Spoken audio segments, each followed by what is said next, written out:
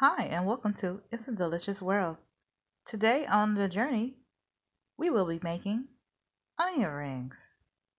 Stay tuned. Go ahead and grab your ingredients. 1 large white onion, 1 cup of flour, 2 eggs, 1 teaspoon of salt, 1 teaspoon of pepper, 1/2 teaspoon of paprika, and 1 1/2 cup of olive oil or peanut oil. You'll also need 3 bowls. Go ahead and put your oil inside of your pan and heat on medium. Then grab your onion and peel the skin off the onion.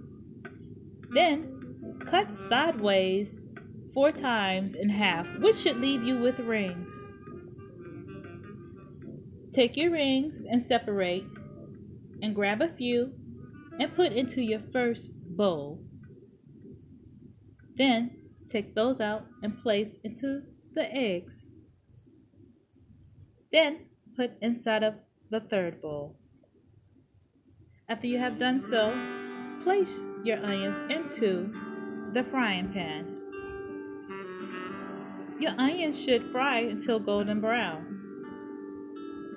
You should repeat this process until all of your onion rings are golden brown and done. Go ahead and enjoy.